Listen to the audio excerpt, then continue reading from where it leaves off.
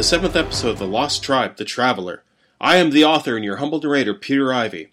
This week I'll be reading chapters 17, 18, and 19. If you enjoy what you hear, please like, share, subscribe, or follow, as that is the lifeblood of podcasting. If you're interested in purchasing the books, they are available on Amazon. Thank you all very much for listening, and let's begin.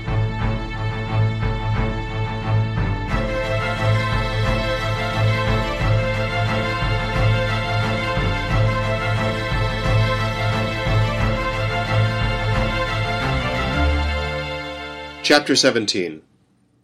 I woke up a couple of times. Once when I found myself being lifted up and carried, and another when they started fooling with my arm. I blacked out after that. Now, I was slowly coming to, and I immediately felt discomfort. I moved to grab at my crotch thinking that the catheter was still in, but I didn't have a right arm to move or the freedom to move the left.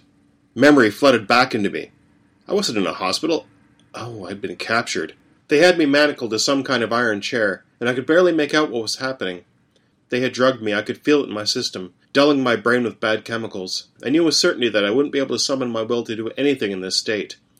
There was an IV stuck in my left arm, suspended by a metal hook welded to the chair, which is pretty incongruous with the rest of my surroundings. The chamber I was in was small, with a single open window which I was positioned in front of, and it seemed to be made of some rough cobbled stone. There was hay on the floor and a small table with a water pitcher set on it, with 2 cups. The room smelled strongly of offal, which I attributed to a bucket tucked away in one corner. How long had I been here? My right arm felt odd. Below the pain there was a maddening tingling.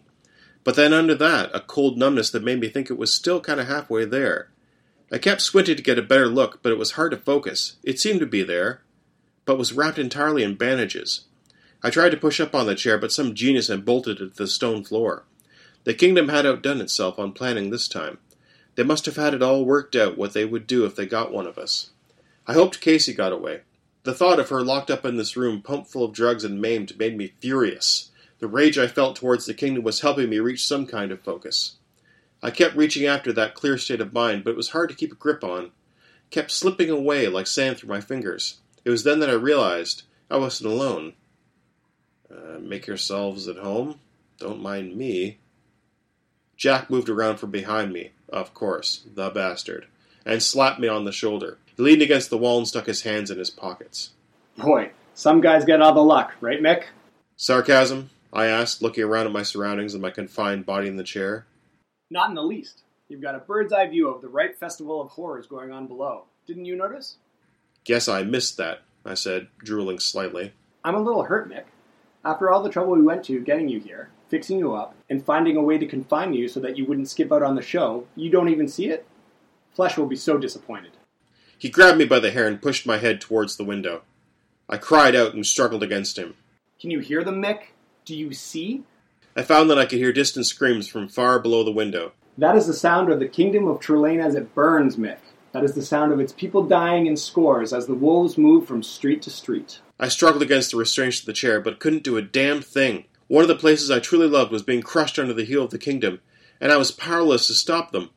I hung my head, ashamed at my abject failure. You look so miserable, Mick. Defeated, really.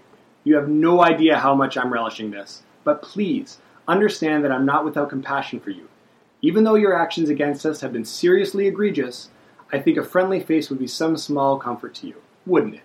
He motioned to someone I couldn't see. Then an awful thing came around my other side to stand in front of me. It looked like a man, but its face was stretched out, drooping and gray, and there were black spots where hair used to be. Its shoulders and back looked like someone had wrenched them up and down quickly, leaving them misshapen and gnarled. Its limbs were also twisted. But the arms ended in 2 perfect hands in a stroke of true incongruity. The only clothing it had on was a black smock that was blood-stained and torn. When I looked at it in the eye, the only feeling I had was pity. However, it looked at me with such a hateful glare that I began to see the man inside the twisted flesh. I had seen the same look on his face when he died. Yes, I can already see that you've guessed the identity of our attending physician, if you can call him that. Flesh found him in the hallway of that hospital you were in. Barely alive, really. I beheld the ruin of my once captor. Why this, Jack? The man was dead and probably lucky considering what happened to some of the other staff. Oh, well, first of all, he wasn't dead. Almost. Flesh found him barely coherent, babbling about you, actually. She healed him up enough to get the story out of him, and then she showed him what she thought of his plan to use you for experimentation. Not cool, Wilkes. Not cool. Oh, that's very noble of you. Not really. He traded his life for a guarantee that he would be able to restrain you once he had you. And so far, you can't argue with the results, right? I'd say the doping is working real well. Although, I wish you were more here so that you could experience what is going on more fully. It's a damn shame. You both can go to hell and damn your disappointment. I spat on Wilkes' smock. I could have spit on Jack's, but Wilkes was closer and my lips were kind of numb. Charming. See you at dinner, Mick. I hope you like supper through a straw. You sure aren't going to be holding a fork. I heard a door open and close behind me. Wilkes leaned over and looked me in the eye. "Welcome to hell, Mr. Farrell," he said, his voice slurred and distorted by the flopping flesh of his face. I looked back at him, smiling. "I think this new look suits you much better, Doc. It shows how ugly you are inside, all twisted up with ambition and greed. You were too clean-cut and spotless for it to show before." He struck me across the face, and I felt another tooth slip loose. "Good punch, Doc." "Careful," I said, dribbling a bit of blood. "You don't want to damage the goods." He raised his fist to strike me again, but instead, a delicate arm and a silk sleeve licked out from behind him and slit his throat with a straight razor. Blood soaked his smock and dripped on the floor as he collapsed, choking and dying, hopefully for the last time. I hate to think what he'd look like if he came back again. To be honest, I half expected Casey to be there, smiling with blade in hand. A Southern woman, contrary to popular belief held by most Southern men, knows how to take care of business as the need arises. Penny leaned over to wipe the blade on Wilkes' corpse. "Glad I'm not from the South, whatever that means." I raised my eyebrows at her as she stepped over Wilkes. "I thought you were blind." I surely am. But I can see those of us who have power, and I can see the remnants of power on those whom flesh works her miracles. "Can you read people's minds, too?" We don't have time for silly questions now, Mick. Just listen. I never disagree with a woman thus armed. She smiled and folded the blade, tucking it into my shirt pocket. I frowned at her, but she nodded. I'm not even here, Mick. As far as my friends will know, you killed the little freak. Okay, I'm all right with that. Let's get down to business then. We don't have time to spare. I can't read minds, Mick, but voices whisper things to me. They speak about secret things that I don't think I should know, but I get to know anyhow. Lethia is looking for something, Mick. Something that will give her power over those like Apostos, and maybe the rest of us as well. She says she'll share that power, but I don't trust her. She's crazier than I am and more ambitious by half. She won't even tell us what it is, if she even knows. So far, she's been trying to find all the ones like us, using Falcare and myself to find the traces of their power. She's burning the worlds we travel through, raising them to bring us out of hiding. I would imagine one of us possesses the power, but the voices that speak to me won't tell me what that is. They are talking about you, Mick. That's why she wants you, even though she don't know why. What are the voices saying about me? I don't think so, Mick. My mother taught me never to give away what I can get something with. Oh, what do you want, Penny? Personally, I don't care about Lethia's little crusade. It's not what I want in this life. I just want to spend the rest of my days with Jack. He makes me happy and treats me well, even though he is a scoundrel. But I've known many, and he's the least regrettable of my indiscretions. No accounting for taste, I guess. Don't you discount him, Mick. He's only doing what's best, all things considered. He's not like Falcare or Lethia, not monstrous like them. Duly noted. So what's your deal?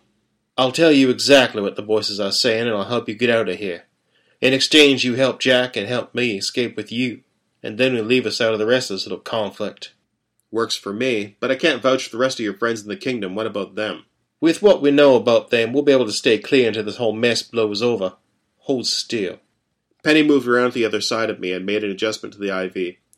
I frowned and followed her as she came back around. What was that about? Well, we don't want you to be stoned for dinner, do we? You'll have to act the part, but it'll throw them off. Maybe give us a chance that we need to get out of here. Do you understand?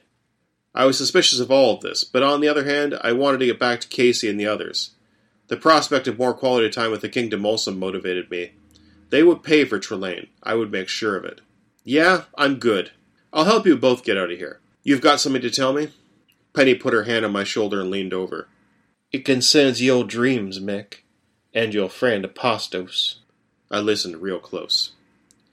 Jack came in an hour later. He was dressed in a fine-looking suit and was pushing a wheelchair. Time for dinner. I hate the idea of playing nursemaid with you, but I can't find... He stopped as he saw the body. Wilkes. You son of a bitch. I shrugged, letting the drool I'd been saving drip down my chin. Sorry.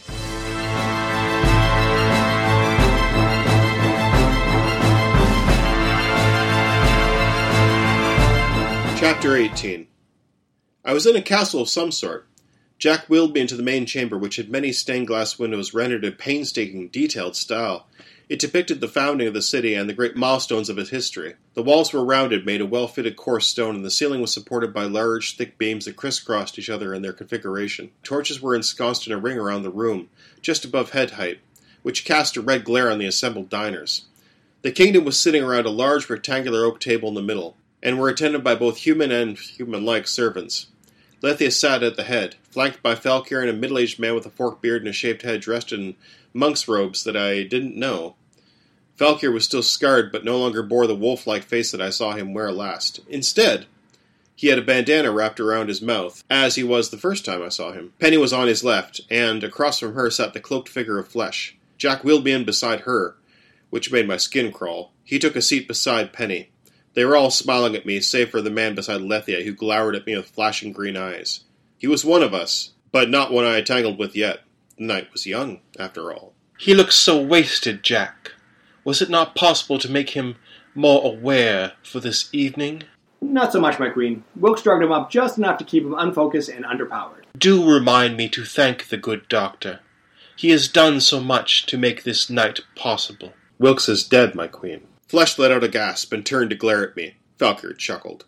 What do you mean? I thought you said Mick was drugged up enough to restrict him.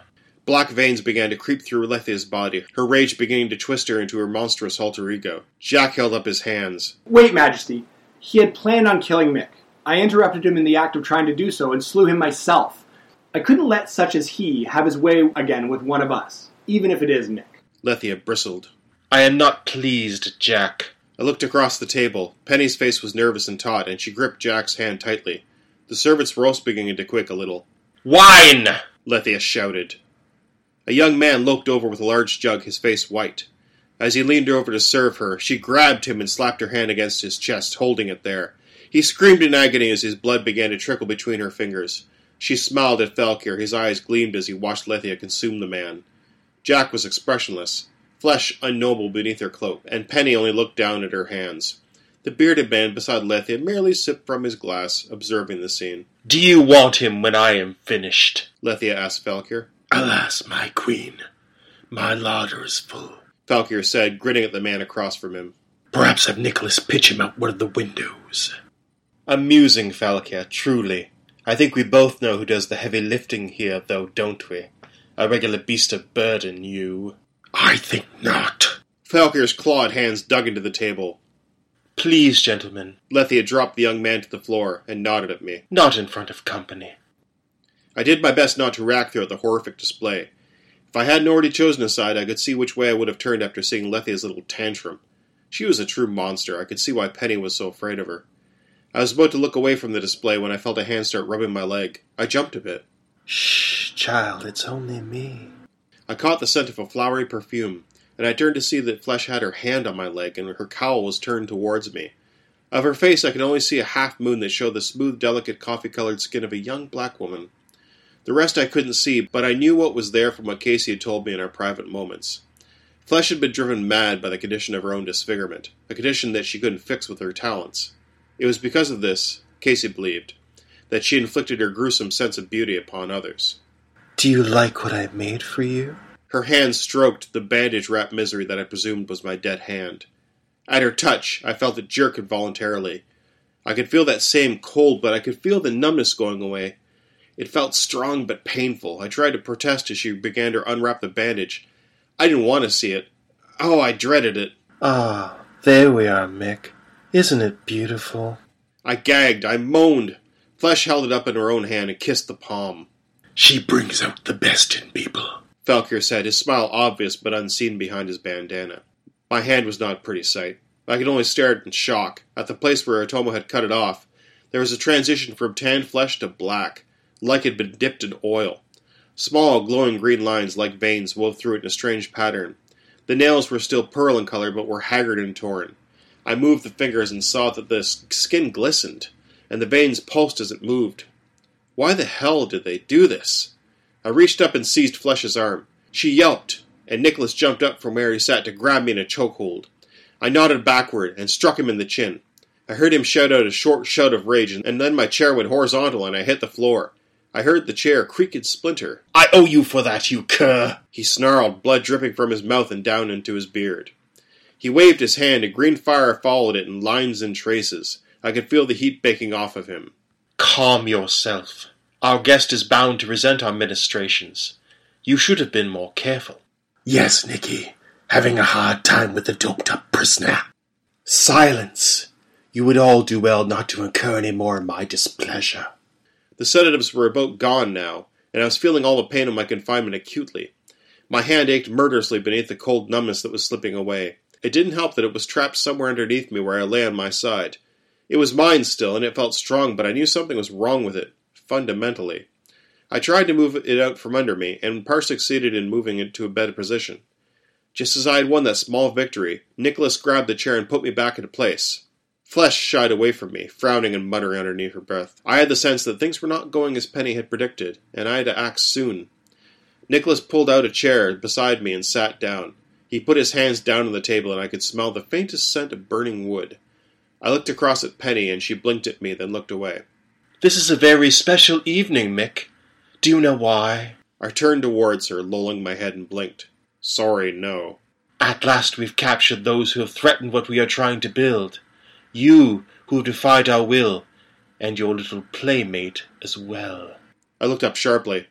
Casey? No! Oh my, yes, Mickey. We have her, and let me tell you, she is so sweet. Falkir made a motion with his hand in the air, and a door opened in the hall. Otomo entered, dragging Casey's unconscious body behind him. I knew it was her. My hand began to twitch uncontrollably, my heart began to pound, and I could feel a surge of power. As Otomo got closer, I could try to get loose of the chair, straining against the restraints. I rejoiced as my efforts actually caused an arm to crack in half, probably halfway down in the fall. Nicholas grabbed my wrist, the wrist attached to my wrong, distorted hand, and wrenched it back. I grunted in pain and pretended to relent. I could tell Nicholas was enjoying himself. He held the grip tightly and would not let go. Do you want to see what happens to those who defy us? He whispered, his hot breath in my ear. Otomo walked past Penny and Jack and slung Casey's body into a chair. I did a double-take because I could barely tell it was her. Her beautiful face was bruised so badly that it looked like she had gone 10 rounds with a Clydesdale's hooves. Her lips were broken and bleeding, her eyes were swollen shut, and her nose clearly broken. They broke her. Rage took over, and I ripped my arm up from the chair and landed a blow across Nicholas' face. He let go of me, stumbling as I got it from the chair. "You knew she was here!" I shouted at Penny. "You knew and you said nothing! Damn you!" Lethia's cruel laughter echoed throughout the hall. Ah, Mick, we are all excellent actors, are we not? You thought that Penny and Jack would betray me? Betray the kingdom? You are truly a fool. Jack moved to pull something out of his jacket pocket, but before he could pull it out, a ghostly sword protruded from his chest. I looked up to see a semi-transparent Otomo standing behind him. He had Jack in a chokehold and had ghosted the sword through him. Penny looked up in horror. I could only imagine what she saw. Jack was gasping, his eyes fixed on the blade. "It is you who are the fool, Lethia," Otomo said in a cold, even tone. I was barely keeping up with what was going on. Casey was slumped over the table, blood trickling from her mouth. Green fire erupted from behind me, and I ducked as a fist coated in the stuff flew over my head. I was tiring of this. I had backhanded Nicholas, swapping a clay mug from the table, and shattered his jaw. It sent him sprawling. I had turned back to find Flesh was in my way, a wide smile breaking across her dark face. She drew a curved blade from beneath her cloak. I swapped it from her and put it against her throat. "Any weapon you have, I can use against you. Haven't any of you learned that yet?" Please, Mick, I wrapped my hand around her throat. I could feel her pulse racing, and I could feel as well the slow, dread pulse of my own disfigured hand. I had no words to threaten with, no last little quips to joke my way out of the situation. I knew they were all going to be on me in a moment, but at least I could get some measure of revenge for what they had done to Casey. What they had done to me. Flesh's hood fell away, and I saw how ruined and cadaverous the rest of her face was. I smiled at her ugliness and felt my own rise from somewhere inside me and squeezed harder. Her eyes rolled back into her head.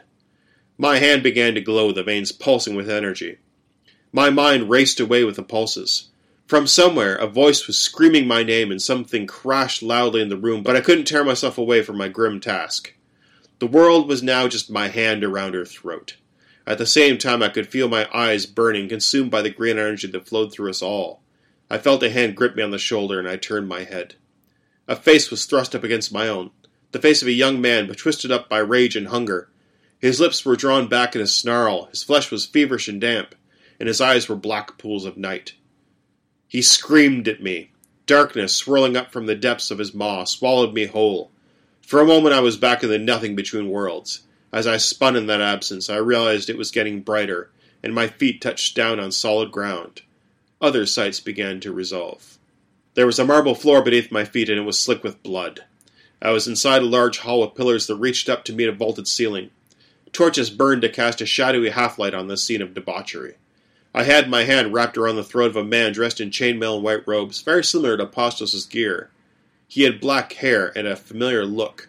He collapsed to the floor, his eyes glazed over in death. I felt triumphant, jubilant of my wanton murder. I looked around me and saw that there were others like the black-haired one engaged in combat around the room, except that their hands were clawed and blackened like my own hand was now. Now? That seemed an odd way to reckon it. The others were tearing apart knights in full plate with two-handed swords. These warriors were nothing to them at all, an easy challenge that could be pulled apart by eager claws. There were other ones like the black-haired man fighting with us as well. They fought bravely, but the touch of our black hands was destroying them, draining them of their life. I nodded at one of my comrades, a woman engaged in the business of putting out the eyes of one of the knights. She grinned with glee and laughed. I knew that laugh. Lethia. I turned back from the carnage to see a shadow fall across me and looked up to see Apostos standing at the entrance to the hall. He was joined by 3 others, and they all wore looks of grim determination. They began to stride forward, their hands were filled with green light. I shouted a warning at my comrades, fear rising in my heart at the sight of these stalwart warriors. I watched as blasts of green light flew out from Apostos, and his men hit the others who stood with me. My comrades twitched as it flowed over them, and they collapsed. I realized very soon that I was alone. His eyes glowing with power, Apostos marched over and grabbed my armor. He lifted me off the floor and began to shake me. "What have you done, Lyconis? What have you done?" He threw me to the floor and blasted me with green energy. I felt pain lance through me, torturing my spirit. It was slowly eating me alive, and I soon surrendered to the devouring light. As I slipped away, I saw the ones that my comrades had taken down before Apostos arrived began to rise from where they had died, their hands blackening and turning to claws. They howled at Apostos. I spared my last glance up at him and heard his words. "Destroy them all! None can be saved!" The light swallowed me, and I felt no more.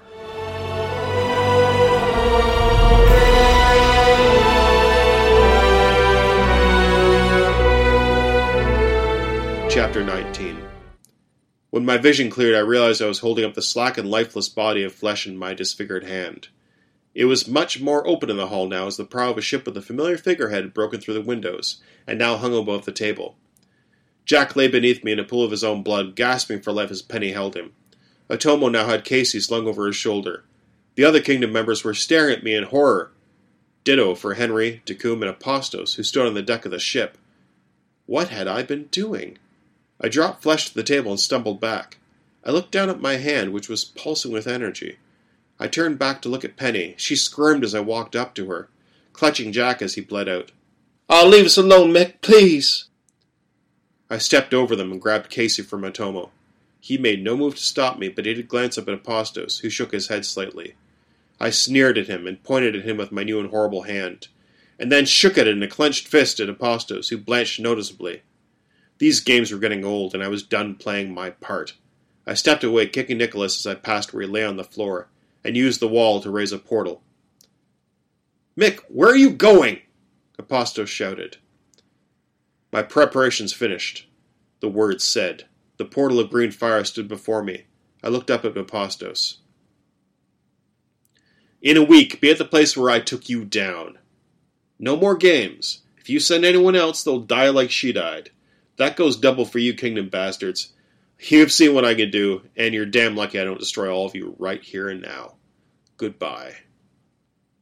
The kingdom's castle disappeared behind me, and the familiar hunting grounds of my friends appeared before me. I cradled Casey and made my way towards Teroge.